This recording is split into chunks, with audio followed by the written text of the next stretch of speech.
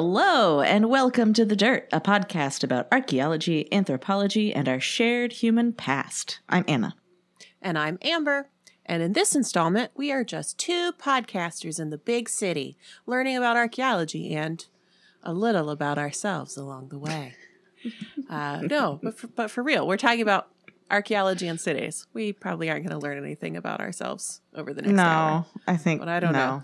We'll see. I've been having a week, so maybe I will. Maybe this is something you've thought about before, but maybe not. But humans have been building places to live on top of. Building places to live on top of previous occupations. Okay. Poorly worded sentence. I'm sorry. Maybe this is something you've thought about before, but maybe not. But in case you haven't thought about this before, humans have been building places to live on top of previous occupations for basically forever. We've discussed this before with Brenna. Mm-hmm. Yeah. Way back. Gosh. Way back. So many structures ago. So I did way that. Back. So many that layers. Interview in. So when you translate that to a modern city environment with every big construction project and sometimes small construction projects, you've got the possibility of encountering evidence of those previous occupations. Right. That's what we're talking about today. Yep. That's what we're doing. And one of the major aspects of this process, particularly in, though not limited to, the U.S., is the laws and practices around dealing with the rights of descendant communities or anyone who has a claim to recovered cultural materials. We'll deal with that a little bit in this episode, but it's not going to be the main point. This isn't a law podcast. Instead, we're going to do a bit of a roundup of urban archaeology projects from different places in the world, the interesting things that have been found as a result of urban archaeology, and some cool examples of related public outreach.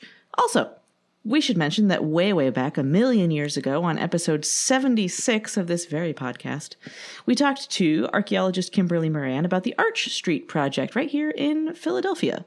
So you can check out that episode for more of the unique story of the First Baptist Church Cemetery in Philly. Yeah, we should probably start by actually defining urban archaeology. Urban doesn't necessarily mean skyscrapers, nor are we using it in the mid-90s euphemistic sense.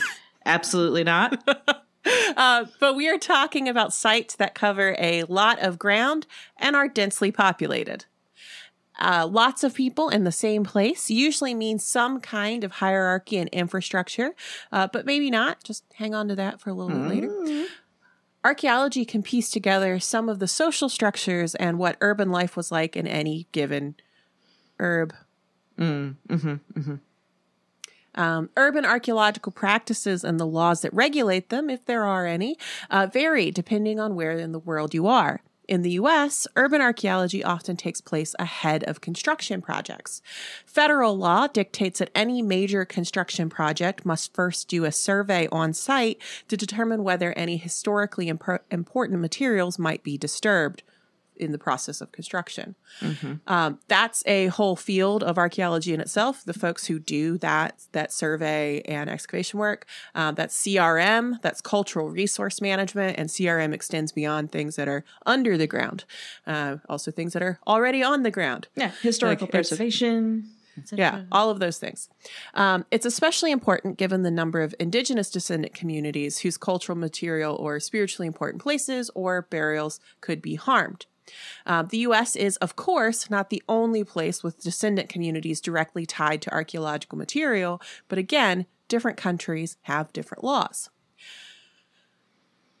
Some great examples of curated material and outreach from urban archaeology projects in the U.S. include the African Burial Ground Project, which is in New York City, which is part of the portfolio of the work of our past guest, friend of the show, and extremely cool biological anthropologist, Dr. Rachel Watkins.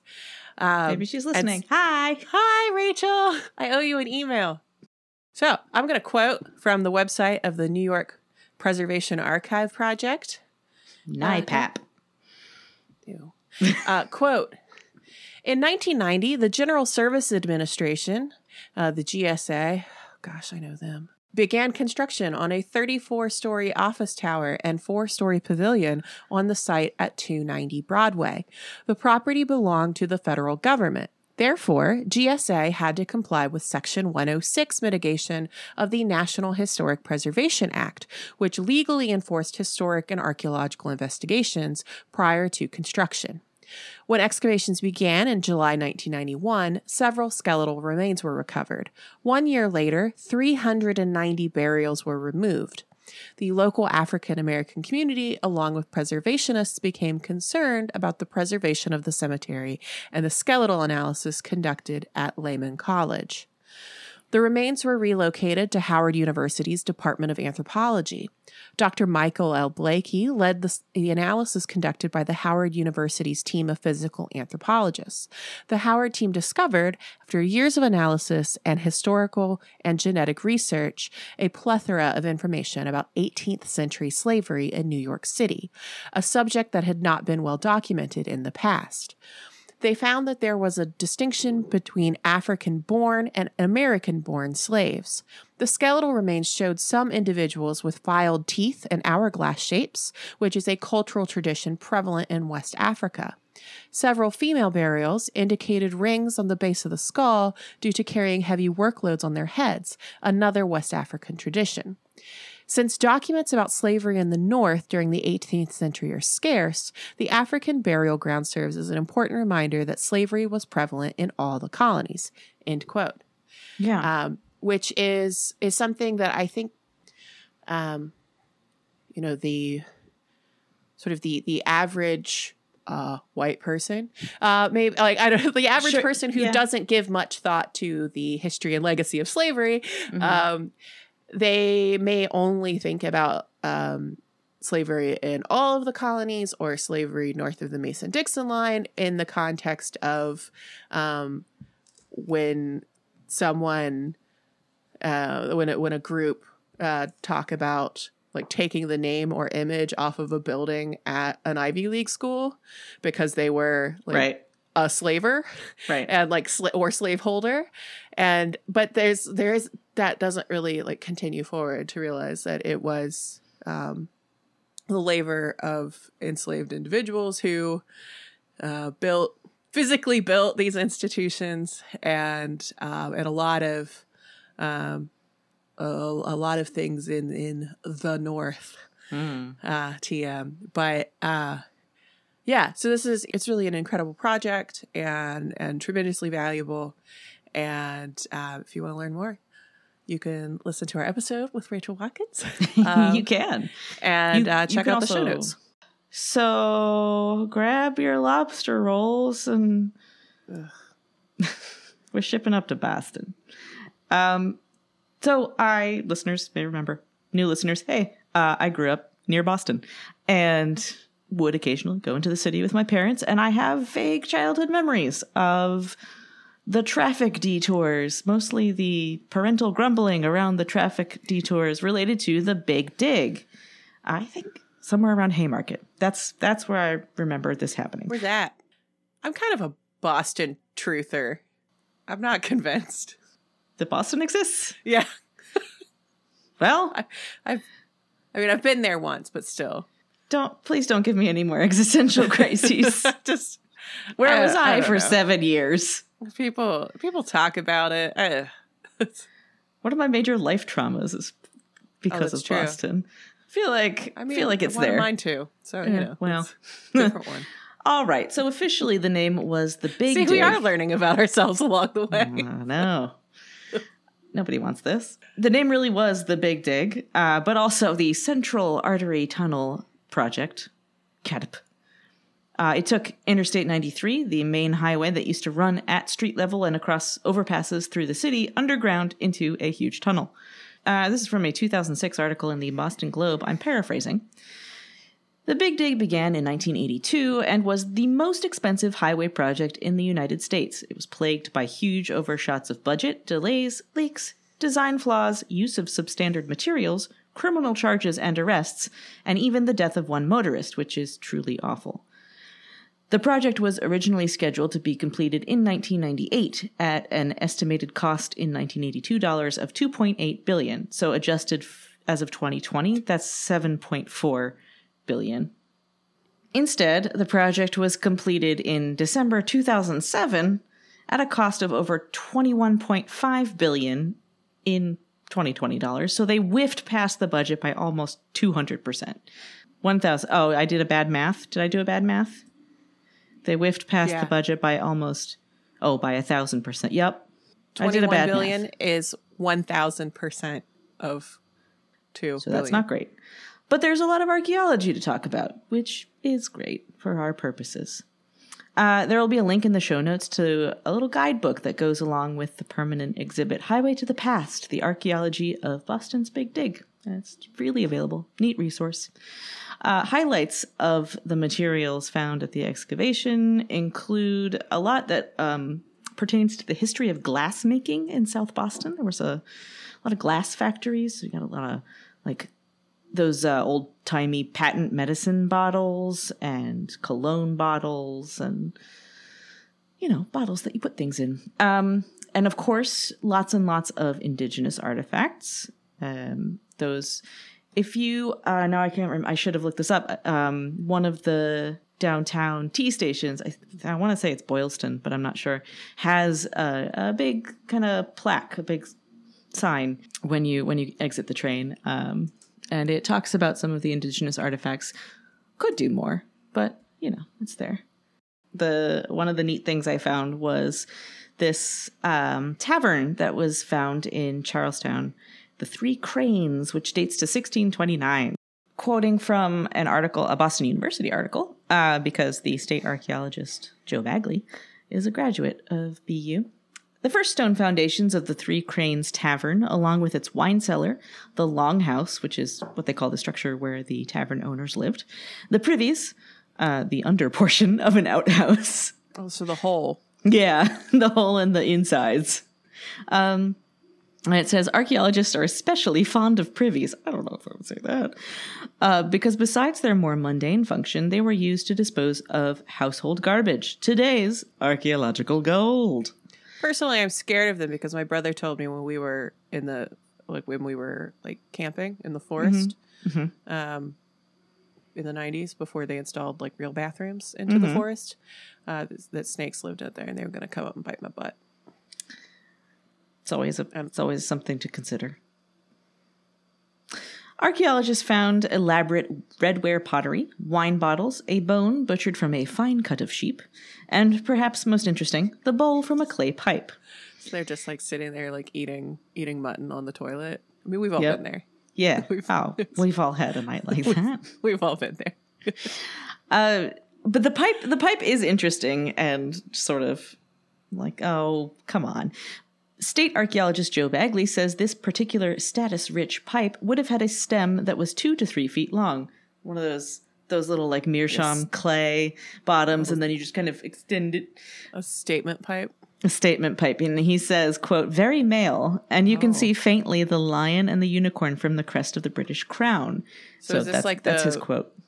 This is like the 17th century equivalent of like a lift kit on your truck. No, this is a 17th project century masculinity. No, this is the equivalent of wearing a Yankees cap into a Boston pub.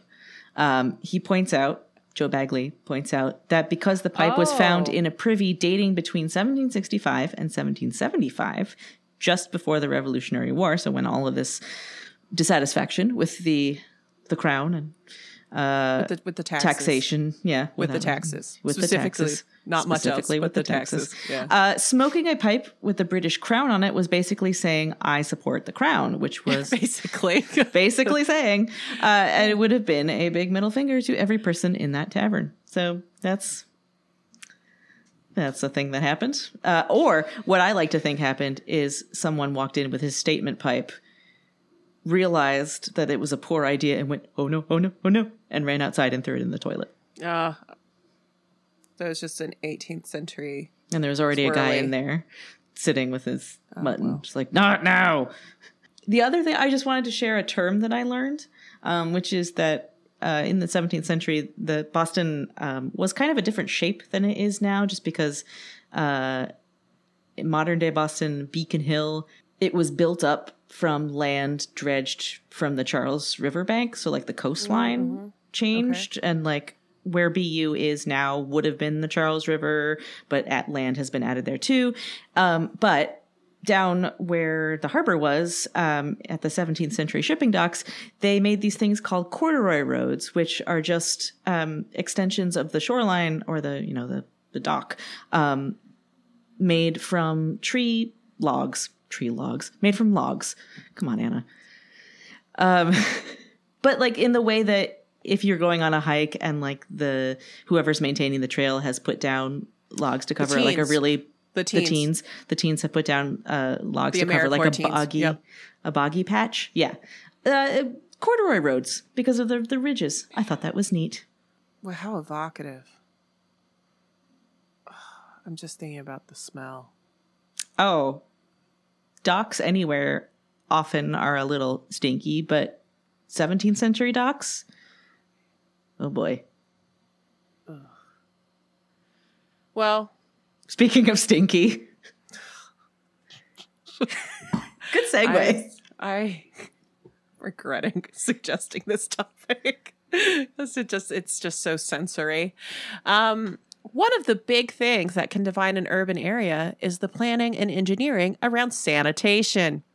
Lots of people crowded into an area means lots of waste.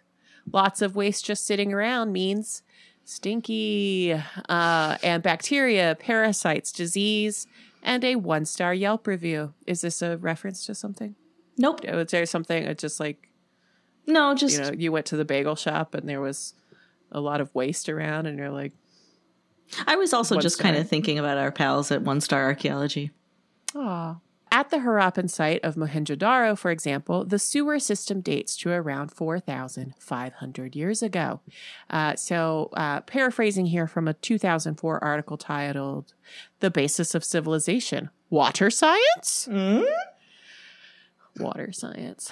It does sound a little hand-wavy. That seems like what you would call dowsing. Like that's what the water military would call dowsing. Yeah. Sewage ran through underground drains built with precisely laid bricks. The city's water supply was managed with the system of aqueducts that's separate from the wastewater, which is key. Mm-hmm. You don't want your... You don't. You're chunky and you're smooth. I am dysentery interested in discussing that further. In the drainage systems, drains from houses were connected to wider public drains laid along the main streets. So the drains had holes. So picture a city manhole cover, which were used for cleaning and inspection to go, there's poop in there. Check. Though the water from bathrooms on the roofs and upper stories was carried through enclosed terracotta pipes or open chutes that emptied into street drains. So, still stinky, but less cholera. Ideally. Which is what you should be looking for. I mean, what you should be looking to avoid. Well, you should be looking for less cholera. Yes. So if you're house hunting, folks, make sure you ask your realtor, what's the cholera sitch here? You know what they say about real estate. Location. Less cholera. So a bit later, 4,000 years ago, there was also sewage management systems in what is today China. But would you look at that? There's some newly published archaeology on that very topic. But is it a city? Let's find out. I think you're gonna like this one. I picked this. I hopefully you will like it. I picked it for you. That's what you say when you give me gifts. I hope you like it. So this comes from Sci News. And the article title is 4,000-year-old ceramic drainage system discovered in China. And so quoting, the late Neolithic Pingliangtai walled site demonstrates how environmental vagaries, technological innovations, and social institutions converge to form a, quote, cooperative social governance. Do you like my gift? Yes. Do you like my gift yet? On water management, which provides a different model for the origins of hydrosociality in ancient East Asia. Is that what they call gathering around the water cooler? Hydrosociality. That's like the opposite of what these reports are supposed to do. They're supposed to instead of this isn't science communication, it's science obfuscation. It is. It's just like someone smearing mud on the windshield. Just like, come on, you're supposed to make it mud. Come on. You're supposed to make the paper easier to understand. So, I mean, we'll get the rest of the story, but like I'm already into it. All right. So the site is located in what is now the Huahyang district of Jiakou City in central China. During the Neolithic times, the town was home to about 500 people with protective earthen walls and a surrounding moat. Oh, sounds nice. The area's climate 4,000 years ago was marked by big seasonal climate shifts where summer monsoons would commonly dump 0.5 meter of rain on the region monthly. Okay, well, swings and roundabouts. Yeah. Made by interconnecting individual segments, the water pipes run along roads and walls to divert rainwater. Oh, like storm drains. So that's, yeah. While there was some variety in decoration and styles, each pipe segment was about 20 to 30 centimeters in diameter and about 30 to 40 centimeters long. Numerous segments were slotted into each other to transport water over long distances. What's surprising to the archaeologists is that the settlement itself shows little evidence of social hierarchy. Its houses were uniformly small and show no signs of social stratification or significant inequality amongst the population. Despite the apparent lack of a centralized authority, the town's population came together and undertook the careful coordination needed to produce the ceramic pipes, plan their layout, install and maintain them, a project which likely took a great deal of effort from much of the community. The level of complexity associated with these pipes refutes an earlier understanding in archaeological fields that holds that only a centralized state power with governing elites would be able to muster the organization and resources to build a complex water management system. While other ancient societies with advanced water systems tended to have a stronger, more centralized governance or even despotism, Pingliangtai demonstrates that it was not always needed, and more egalitarian and communal societies were capable of these kinds of engineering feats as well. End quote. Yes. Yeah. See, that's why I thought you would like this. No, I do like this. I like this a lot, and also I think that there's a few things to think about here, in addition to just like kind of the facts on the ground of like what the archaeologists are kind of seeing in this, and just thinking about like, man, just like, it'd be so nice. You just like vibe and stay dry with your comrades. Ugh, that's like what I'm looking for. But there's that. But there's also this idea of wet comrades. Nobody likes a damn comrade. Like that's, but clammy comrade. That's me. That's gotta be me. I'm a pretty clammy comrade right now. Yeah. But I know, thinking about and this is this idea of that kind of linear progression, like the march of civilization that we're like building towards something. Like that's something that a lot of folks who work in archaeology in a lot of parts of the world already know is nonsense. An imperfect model. Yeah, that it's like really like it's like incomplete, like it's inaccurate, but it also is kind of self-limiting. And so I wonder how if one were to turn one's attention to these sort of imperial cores and these sort of sites of urbanism and like urbanization, if they were looking at it with like a different lens, or like having gotten their training in different departments and then come to apply it here, that they might be seeing a bit more texture in the trajectory of these things than sort of what the kind of like the canon, as it were, would say about this. But also, I love that you included this because, we're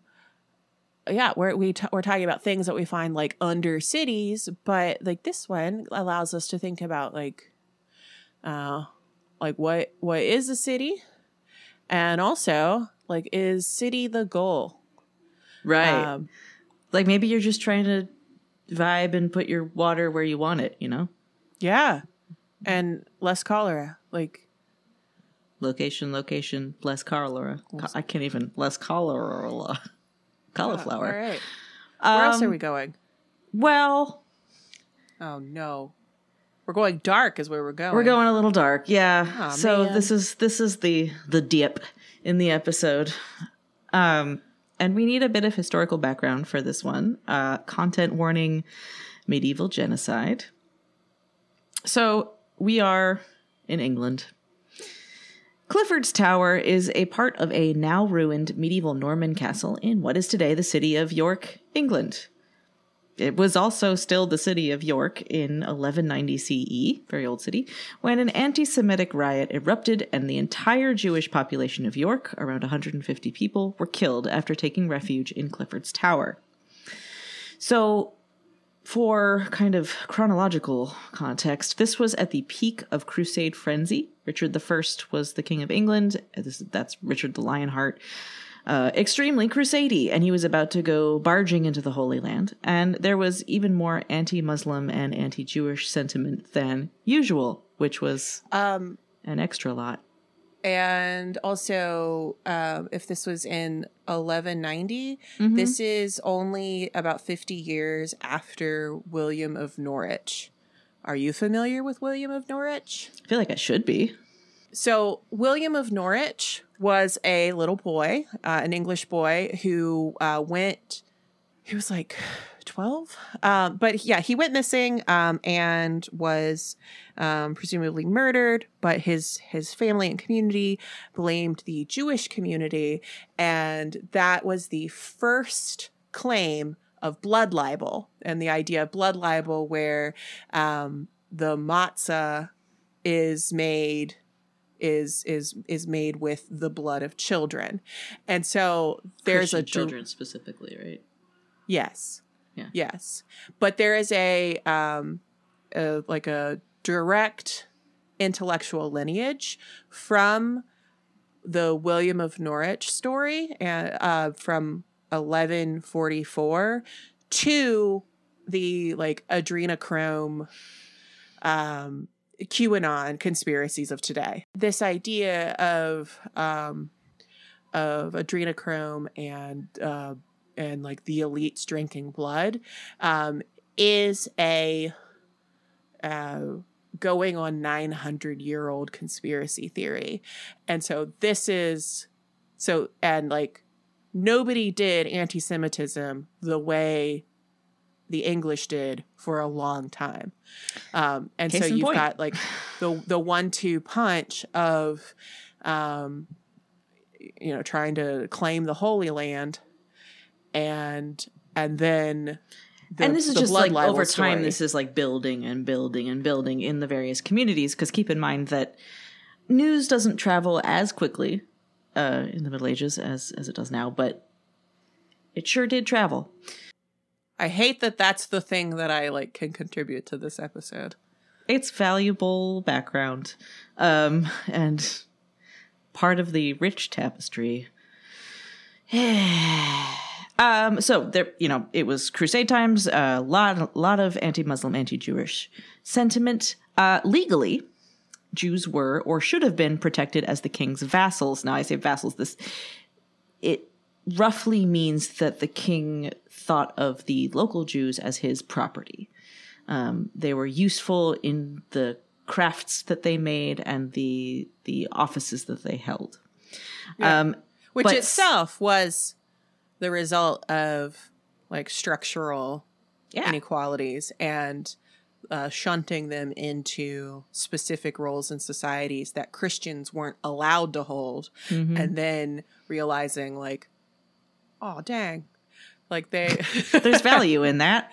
Yeah, part of that relationship, it's supposed to be a two-sided relationship. If the Jews are the king's vassals, he is obligated as king to protect them. And so when these anti-Semitic feelings kind of started bubbling into riots and acts against the local Jewish community in York, the population sought refuge in the Royal Tower, Clifford's Tower. The tower was besieged and set on fire. Many of the people inside took their own lives, but anyone who didn't was killed. And it's an extremely dark chapter of an already dark medieval history as it relates to anti-Semitism and sort of anybody who isn't Christian sentiment. And for obvious reasons, the 1190 massacre sort of looms over any other Jewish history in the city of York. And so does this qualify as a pogrom? Like a pogrom? Is that? I don't know what the qualifications are as a pogrom. It's a deliberate massacre of a big number of people. So it comes from Russian, and it's a violent riot incited with the aim of massacring or expelling an ethnic minority or religious group, particularly Jews. So there was an expulsion later. Okay. I'm not sure that this had that intent. I think this was just a riot that spiraled, or sort of, what's spiral but out? Spiraled out? Yeah. It went kinetic. Yeah, sure. So okay. So there wasn't like a reason? I mean, there was. Like, these people were wealthy and held certain positions in society, and that was a subject of discontent for the local Christian population.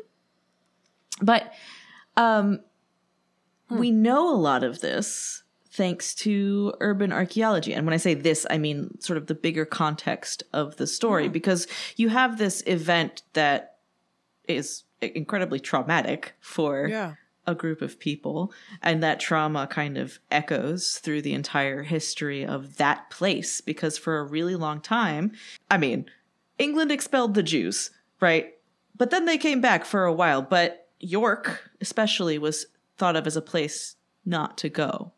And so there's sort of that just sort of big, I don't know, sort of monolithic thing sitting in the timeline of medieval history in that area. But recent urban archaeology projects have added a lot more nuance to that story, and in a way have kind of, I hate saying this, but like prompted some healing. So I'm going to excerpt here from a phys.org report. Research sheds new light on York's thriving medieval Jewish community. Thriving for like a minute. A team from the University of York's Heritage 360 Street Life project has undertaken new research on the forgotten story of York's medieval Jewish community. Based on new archival evidence, the team have created digital reconstructions of the houses where the chief Jewish citizens of York lived. In a few decades after the 1190 massacre, from the 1210s until all the Jews were expelled from England in 1290, so we had a great 80 years, there was once more a thriving Jewish community living and working in the city in mostly harmonious relations with their Christian neighbors. So 1190 to the 1210s, that's 20 years. So there was this devastating massacre.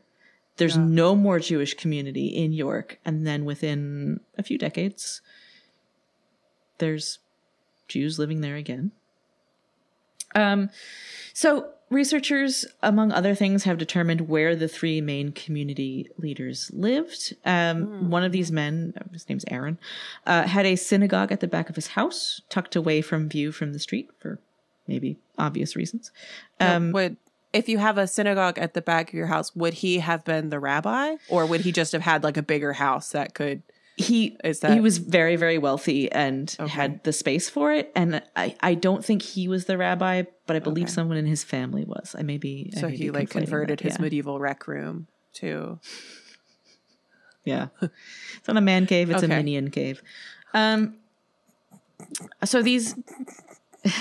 Thank you. Did I get you? Yeah, just trying to find some levity here. Yeah, well, I will explain what a minion is in a minute.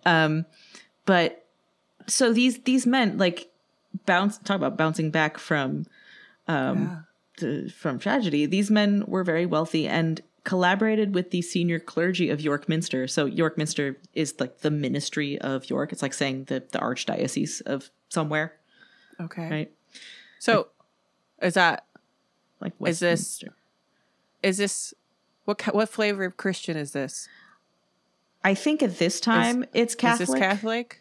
It's not. When did Henry VIII 14, get divorced? 15, Man, I'm useless on this. So this is like a couple hundred years before the Anglican Church exists. So so this Catholic. And these wealthy sort of pillars of the Jewish community collaborated with the local Christian clergy to purchase, and I think by purchase it means like secure the funds for and have built. I don't think the building was there and they purchased it. I think they paid for it. They didn't call Berkshire Hathaway. They had it. Yeah. They employed people to build it. Yeah. The large stone building that would become the Guildhall, which is like a civic center. Like people. That's where they have the youth basketball league there? Yeah. Mm-hmm. Yeah. Okay. With an inflated pig bladder of some sort. But maybe more importantly, the project is adding nuance to a history that has been dominated by this one unthinkably traumatic event for centuries. It's showing how the Jews of York lived, not just how most of them died. Yeah, which is very important. Yeah. If you're seen as kind of a statistic, right? Yeah, or just like it's dehumanizing. Yeah, it is. Yeah, and it's sort of like when you look at the victims, or in this, and it sort of as the story continues, the survivors of an act of genocide, if you only see them in their capacity as being like on the receiving end of an act of genocide, you are furthering the goals of that act of genocide because you are dehumanizing them. Right. And so this is really valuable work. Yeah. So I'm going to quote here from an article in the Times of Israel. And so I want to flag that because not an unbiased source. But in this instance, I wanted this specific perspective. Yeah. I mean, they really do let the takes machine go burr. But, yeah. We'll get to that. This excerpt includes like the most Jewish kind of throwaway comment you could possibly have, at least it resonated with me specifically. Okay. So, quote, until as recently as 20 or 30 years ago, there was a veritable harem or boycott on York. Like not an official one, but again, like that word of mouth, like they don't like that. No. So that started to change in 1978 when the UK chief rabbi of the day, Emanuel Jakobovits, raised the issue in discussions with Christian leaders. Like, hey, York had not been entirely without Jews throughout the intervening centuries. After Oliver Cromwell sanctioned the readmission of Jews to England, like. Oh, this is a real like onion. Scales and balances. Has a good point. Yeah. Whoa. He did that. In the 1650s, a handful of Jews came to the north, and more arrived in the late 1800s, setting up a synagogue above a carpentry shop. Numbers swelled a little too, with a World War II influx of Kindertransport refugees, of course. But by 1970, the community had declined to the point where a minyan could no longer be mustered. So I'm not saying minyan like the little yellow guys. I'm saying minyan. Okay, yeah. Mellow. I do love the minions.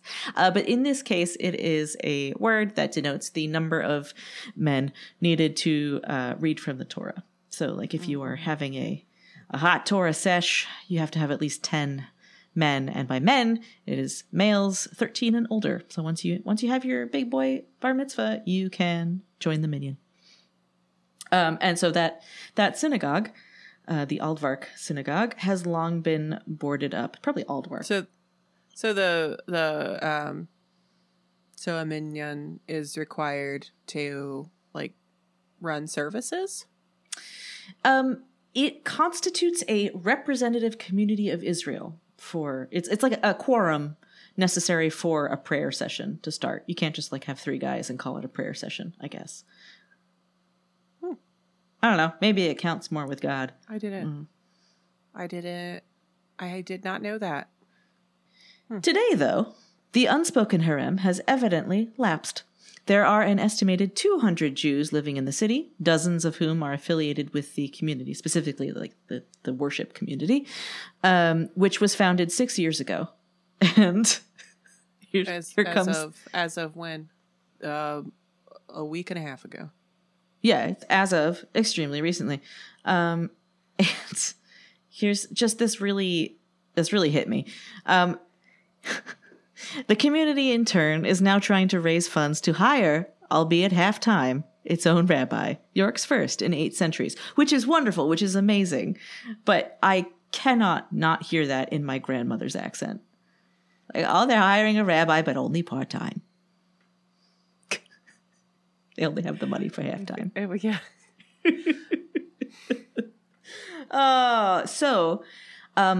The reason that it's called, what was it, like Street Life 360, Heritage 360 Street Life, is because there are digital models that have been created of these houses, which you can visit. There is if you're in the city of York or parts around there, you can go visit the exhibit itself.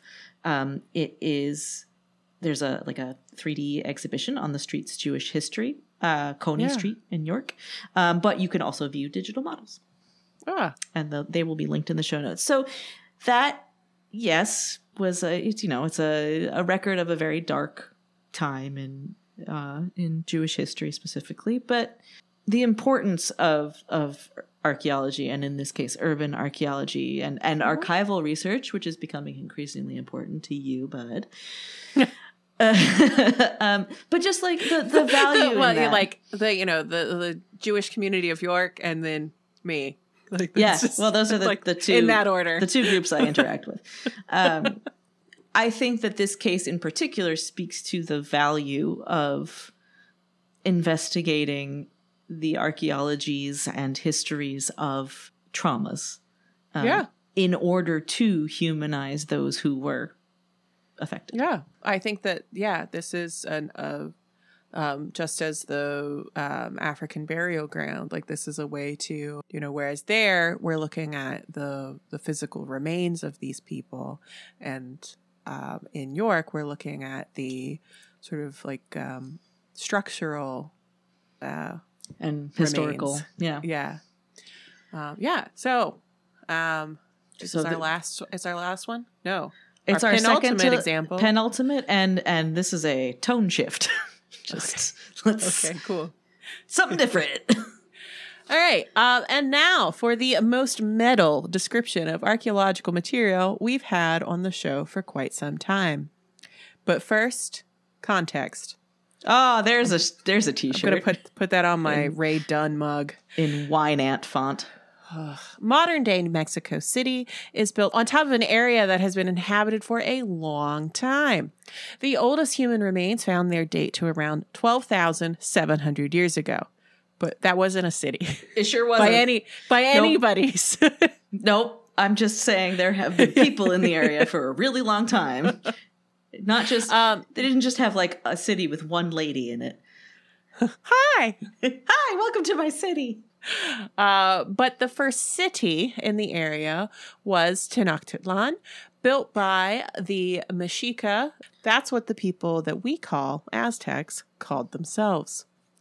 That's also where Mexico comes from. Sure does. Tenochtitlan was built around 1325 CE and was the anchor for what would become the Mexica Aztec Empire. Tenochtitlan was both a political and religious center, and thousands of people would have turned up for rituals. Not turned up. No. Like the Showed ones, up. Come on. like the ones that left behind the archaeological material that archaeologists have been finding for the past several years. Although excavations were paused after the 2019 season for a couple years because of COVID. The way you wrote it made it sound like they knew it was coming. Oh no, I didn't mean it like that. I just pack it on up because in about 6 months. Also, when we say political and religious center, religion, belief, cosmology, that was all woven into the political system, just like ours. There wasn't separation of church and state, so to speak. Nominally or otherwise. And the ritual deposits we're about to describe show that very clearly. Yeah. So quoting now from a report on Al Jazeera, an extensive cache of Aztec ritual offerings found underneath downtown Mexico City, off the steps of what would have been the empire's holiest shrine, provides new insight into pre-Hispanic religious rites and political propaganda. Sealed in stone boxes 5 centuries ago at the foot of the temple, the contents of one box found in the exact center of what was a circular ceremonial stage has shattered records for the number of sea offerings from both the Pacific Ocean and off Mexico's Gulf Coast. I didn't know there was a record. Including more than 165 once bright red starfish and upwards of 180 complete coral branches. Which is tough because all of those are very brittle. In the same box, archaeologists previously found a sacrificed jaguar. How do you say it? Kitty. Jaguar. I say jaguar. Jaguar. I have also heard people say jaguar and jaguar. Jaguar, dressed like a warrior associated with the Aztec patron Huitzilopochtli, the war and sun god. Previously unreported details include last month's, as of this month. Yep. All right. Discovery of a sacrificed eagle held in the clutches of the jaguar, along with miniature wooden spears and a reed shield found next to the west-facing feline, which had copper bells tied around its ankles. Chic. But not sneaky. Dingle, No. dingle, dingle, dingle, dingle. Oh. Oh. I mean, they're terrifying. Yes. I read about, when I had COVID, I read the Wikipedia entry for every felid. I remember you texting me that. and I really didn't know what to do with that information. I was completely overwhelmed by how big jaguars are. They're so big. They're very big. Their paws are the size of my face. They're so big and deadly. And jingle. That's why you put bells on them. So you can hear them coming. Continuing with the quote. The aquatic offerings covering the jaguar may represent the watery underworld where the Aztecs believed the sun sank each night, or possibly a part of the king's journey after death. Yeah, because there's something under the jaguar. They haven't excavated it yet. The half-excavated rectangular box, dating to approximately 1486 to 1502 CE, now shows a mysterious bulge in the middle under the jaguar's skeleton, indicating something solid below. Yeah, so it's thought to be the remains. I think it said cremains even, like the cremated body of the ruler who was in power at the time. So between 1486 and 1502. Not at that time. No, immediately before that time. Ominous. The aquatic offerings covering the jaguar may represent the watery underworld where the Aztecs believed the sun sank each night, or possibly a part of the king's journey after death. I don't blame them for stopping their excavations. Right? I would have stopped too. Be like, that's how those movies start. This layer's done. Here's my locust sheet. I'm out. Yep. Like, layer. Just recorded. starfish. Joyce Marcus, an archaeologist specializing in ancient Mexico. I almost said Mexico. at the University of Michigan says the recently unearthed offerings illuminate the Aztec, quote, worldview, ritual economy, and the obvious links between imperial expansion, warfare, military prowess, and the royal ruler's role, end quote, in ceremonies that sanctified conquest and allowed tributes to flow into the capital. Dang. Yeah. Sorry, I'm coming to you from through the veil. This whole time we've been alternating who's out of focus and who's in focus. My camera's having a really rough time.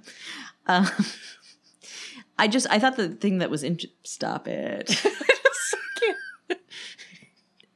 I thought the really interesting part was kind of the very overt combination of like obvious propaganda. I say obvious, like this is an interpretation of archaeological material. It's not necessarily obvious, but like jaguar plus warrior plus eagle plus maybe emperor remains. Like, and there's in every instance of a Mexica Aztec ruler, there's this kind of propaganda, right? It's like all tied up in the public perception of the ruler. It's all tied up in sort of maintaining whatever their version of civic order was, which was also like cosmological order.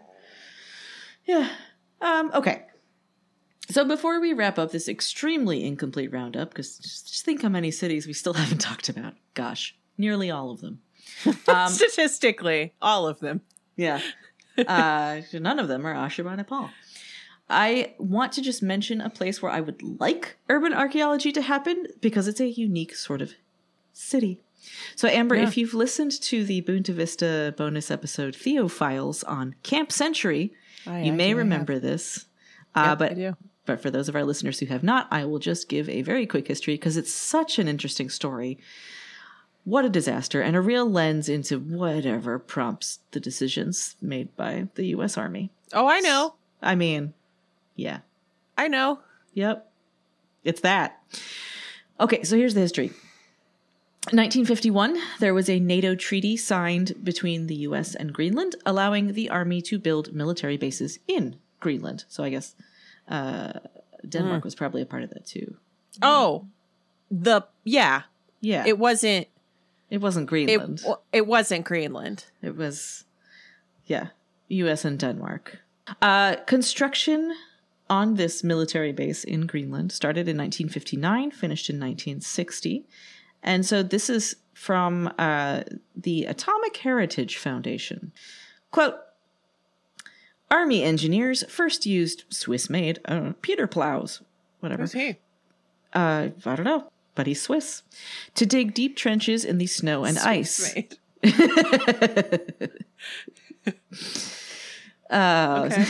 Engineering precision. The trenches were then covered up with a roof of steel arches and topped with more snow. So this was like, we are constructing a military base. We are going to dig a trench in the snow and ice, put a little hat on it, and cover it with more snow. And then we made an igloo. We're going to nuke the abominable snowman. Yeah. Yeah. A lot of this was in preparation for a huge nuclear missile program that never really... Yeah, to intercept the ICBMs. Mm-hmm. Like that's, yeah. Yeah, which are? Intercontinental ballistic missiles. This was like right at the, not the height, but the ramp up to the height of the Cold War. Engineers set up prefabricated wooden buildings inside those trenches, leaving airspace on every side to minimize melting. The largest trench, known as Main Street, was more than 1,000 feet long. The engineers drilled a hole. It's like describing my hometown. Yeah. But above the Arctic Circle. The engineers drilled a hole deep into the ice, constructing a well which provided 10,000 daily gallons of fresh water.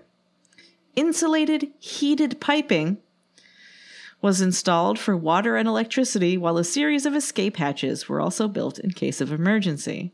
In case they uncovered the thing from the movie The Thing. The Thing, yeah. In the end, Camp Century consisted of 26 tunnels, almost 2 miles in total. It included dormitories, a kitchen, a cafeteria, a hospital, a laundry, a communication center, a recreation hall, a chapel, and even a barber shop. Yep. The original plan was to build an additional 52,000 square miles of tunnels, which is 3 times the size of Denmark, with the possibility of extending it to 100,000 square miles. Dream big, America. The Army planned to deploy 600 missiles, each 4 miles apart, in trenches similar to those at Camp Century. The project would have required 11,000 soldiers to live full-time under the ice. Now, this did not happen, thankfully. I mean, a lot of bad things about it did happen, but not that. Okay, so end quote. Here are the bad things. There's nuclear reactor waste buried in there. Yeah. It's just frozen in the ice because they had a little fun-sized nuclear reactor that was... Oh, this was the age for that. Sure was. Before, like... And it was installed and worked for, like, 6 months. Oh, they do work in other places. Yeah. They do work and continued to work in other places until Cole regained the throne as king. Indeed. But yeah, so, we just left that there. It's fine. It's underground. It's fine. It's not going to melt. This is the leitmotif of the episode. Yeah, poop. Yeah, exactly. Yeah. I mean, I would have said it more artfully, but no. Well, I'm a science communicator, and I'm about clear, succinct... Science obfuscating. I went blurry again. Because you waved your hand in front of the camera lens. Okay. We're doing great. So this, maybe unsurprisingly at all, this city had very bad sewage management because the engineers who designed the latrine system maybe didn't understand that warm human waste plus ice equals bad combo.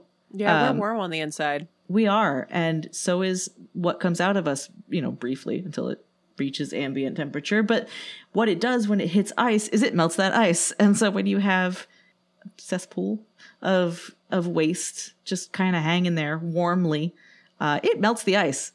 And it keeps melting the ice just farther and farther down. Also, there was little to no ventilation. Gross. But it's sort of, abstractly in a sort of armchair archaeology kind of way. I do wonder what it would look like if it were excavated. Probably don't want to do that. Kind of brown. Don't want to go exposing that nuclear waste. Yeah, brown and nuclear. Thanks for listening, everybody. I did my best. And you did a great job. Thank you. And listeners, that reaffirmation as part of my salary for this show. Oh, good. I mean, that's all I need. All you're getting. Yeah. Good. Just need a little pat on the head constantly. Yeah. And listeners, get excited because with the end of this episode, it is officially time. It's coming. Spooky season. I will gird my loins. No, these are mostly uppers. No way. Yeah. Incredible. Yeah. I just got real excited. These are mostly uppers. That's going to do it for this episode of Little Dirt in a Big City. Thank you for listening. We will see you soon in your ears. It's been real. Yeah. Great kicking it with you. Bye.